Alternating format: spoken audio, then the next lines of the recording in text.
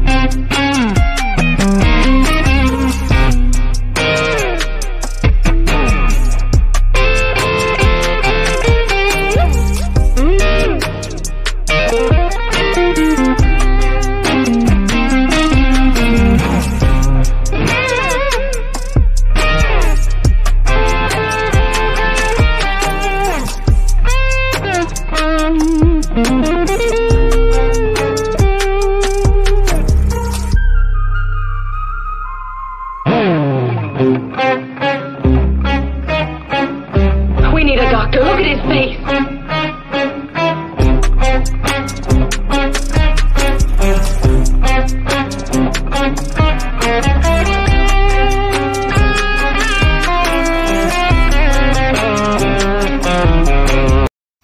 Oh, don't hurt him. Don't hurt him. That's unfair. That's unfair, Elliot. You know that's unfair.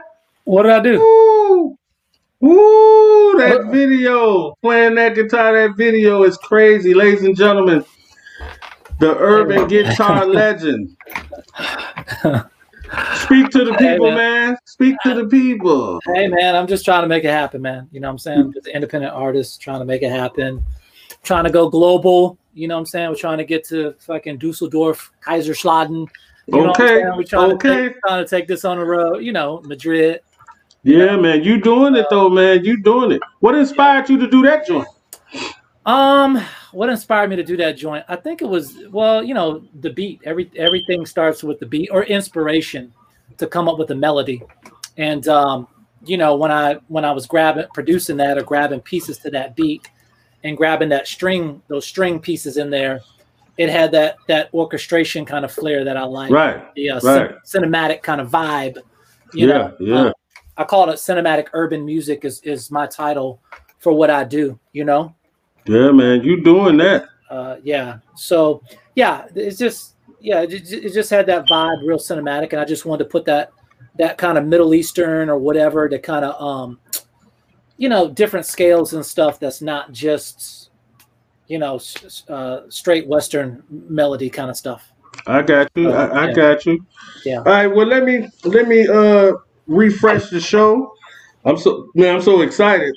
I haven't even seen you in a long time, man. I know.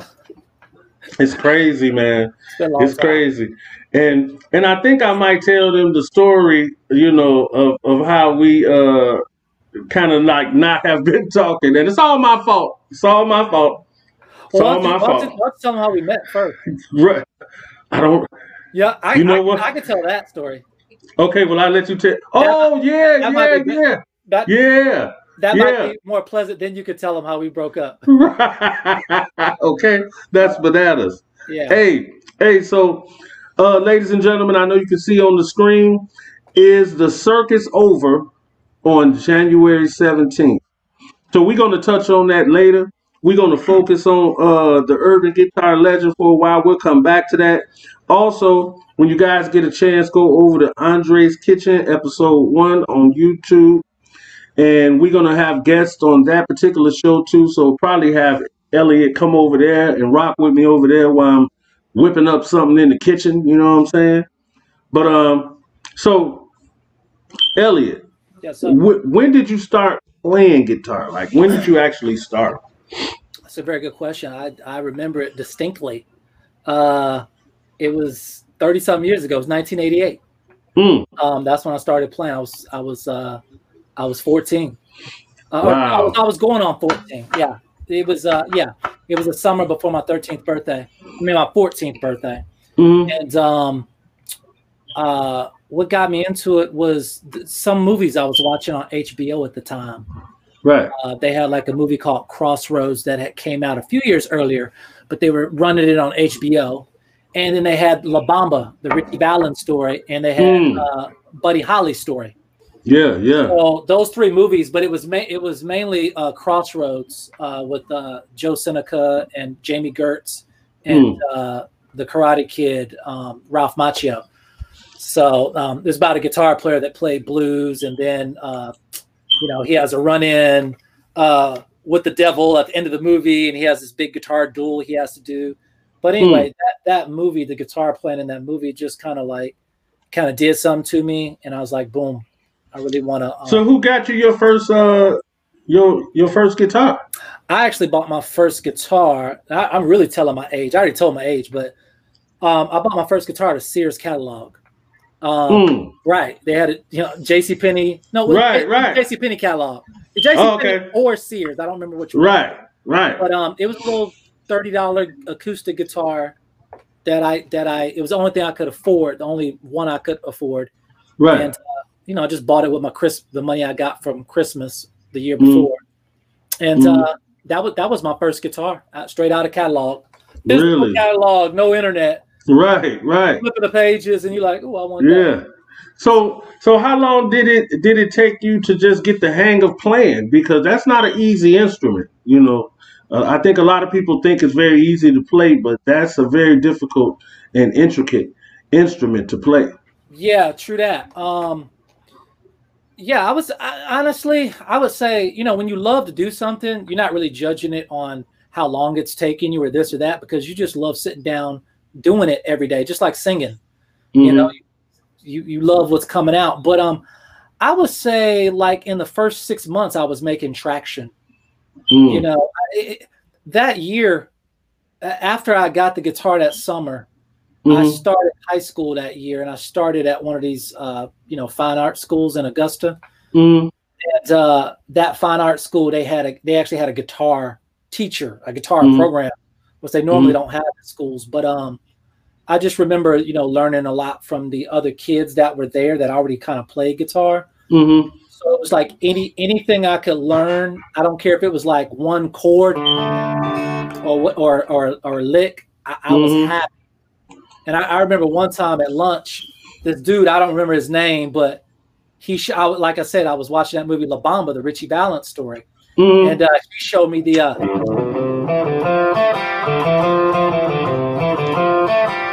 He showed me that. He showed me that during lunchtime. Whoa! And I was like fucking like floored. Right. He sat down. He had his guitar in the lunchroom, and he knew it, and he played it, and I was like, I was like in shock. I was in shock, And I mean, mind you, up until that point, everything I was doing was rap. But what as far as what I knew about music came from the Fat Boys, Houdini, UTFO, Roxanne. So I went from like listening to Beastie Boys, LL Cool J, all that, to like shifting gears and really just kind of falling in love with the guitar, So when did you get to the point? Because I remember we went to uh a show you was doing or something. It was in like a white room and some type, was it a restaurant or something? And you had did something to that fine China track that Chris Brown had. You Yeah. killed that. You remember that? Yeah, that was out in Alpharetta or something, I think. Yeah, I yeah, think it yeah. was, yeah, I don't know how that, yeah, it was either a gig. I think you came up with that gig. I'm not sure how I got Right. that gig, Right. I don't remember either. but yeah, that was dope. That was dope. I mean, Yeah. that was Yeah. more me as I was just starting to venture out solo. Mm, Still playing with a band, but writing everything more solo and even performing solo because that gig I hmm. performed, I didn't even have a band. Right, right. You And were solo up there yeah, getting it. yeah, I was solo. Yeah. Um, so that's just kind of been an evolution because I wasn't always combining classical and hip hop and jazz. I started off for like 15 years probably just playing more rock mixed with jazz, Mm-hmm. you Mm-hmm. know. So I just kind of started pulling back into hip hop, which I always loved anyway Right. from back in the day. So how did you come up with the name the Urban Guitar Legend? Urban Guitar Legend, that was actually something actually I was sitting at work one day and it literally kind of popped into my head, you know. Mm. Um actually you had something to do with that because this was about 2013. Mm-hmm.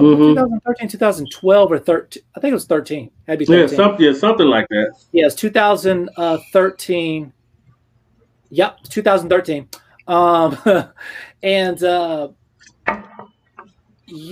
when I first hooked up with you, I was kind of dabbling with the hip hop stuff, Mm-hmm. but you kind of put me on to, hey, check out some of these newer artists like Drake. Mm-hmm. Drake just started the pop with started from the bottom and all that. Mm-hmm. And that's when I started to kind of really hone in on some kind of sound that I wanted, that I like to listen to, that I could Mm-hmm. groove to.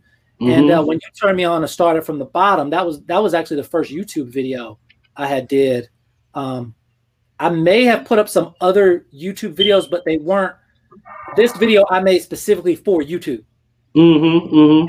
And And that was fire too. I remember that too. yeah, Fire.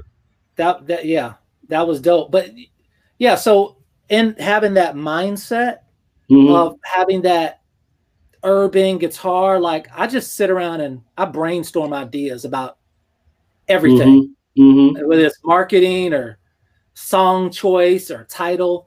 Mm-hmm. And that came to me because I was on that frequency during that time, of like I was trying to feel myself so I could push myself to the next level. Right. Not to be Right. like I'm some hot, artist or nothing like that, but it's just like I need to kind of feel myself in such a way that I can tap into what it is I'm trying to say. Mm-hmm. And That- you're from Georgia, right? I was born in Germany. You was born in Germany. Yeah. And when did you move to Georgia? Probably when I was like 1 or 2. so you're technically from Georgia. Yeah, I'm technically from Georgia, but we moved around when I was younger, like Panama and DC and stuff like that. Okay, so for all the Georgians that's actually listening, let them know some of the places that you played at, because you've been really frequent out here, and people really need to know. You know what I mean? Yeah. I've done featured gigs at Variety Playhouse here in Atlanta, Smith's Old Bar, which is a big club here in Atlanta. So is Variety Playhouse. A lot of smaller places and stuff. I mean, I've done small tours out to Colorado, stuff like that. Playing the circuit, if you will, whatever you want to call it. Right. But I've done some festival stuff, here in Atlanta or whatnot. Okay. The next thing really is taking this overseas. Right. Like I said, I definitely want to hit Amsterdam, Sweden, Denmark, Germany, some of these other Western European countries, as well as Africa. Okay. And you have something new out right now too, don't you? Tell the people about that and where they can find that at. Yeah, so the new track that I got that I just completed a video for is called Trapkins. Don't ask me what that name means. But it's called Trapkins. It'll be out on streaming platforms in about a week from now. Probably by the time that people see this, it might already be on streaming platforms, but they can download it free at my website, urbanguitarlegend.com. They can, they can check it out on YouTube, youtube.com/urbanguitarlegend. I'm gonna put all your links in the description once we air this, because this is going up tonight. Even though this is recorded, I'm gonna get this up tonight, and then we gonna prepare for the next time you come on. But at the end of the day, I know people, it's kind of weird. Play something on the guitar real fast, just a little bit. Okay. Now I know they probably was looking at the video like, wow, this guy's great. But do you mind just giving them a little taste of something live real quick? Sure. Just to get their mouth watering until we come back on? No problem. Let me see if I can get my audio cracking right here. Okay. No technicals. I think I got it.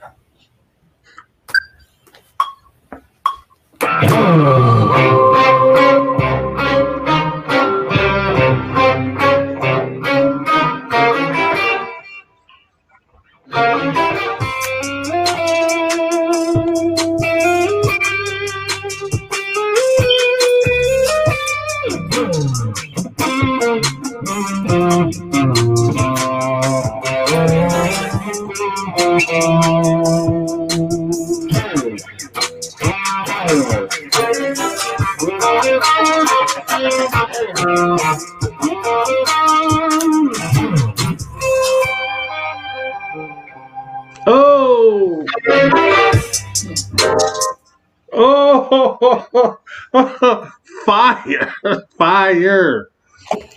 Man, I got to get you on some records. You know what I need? What's that?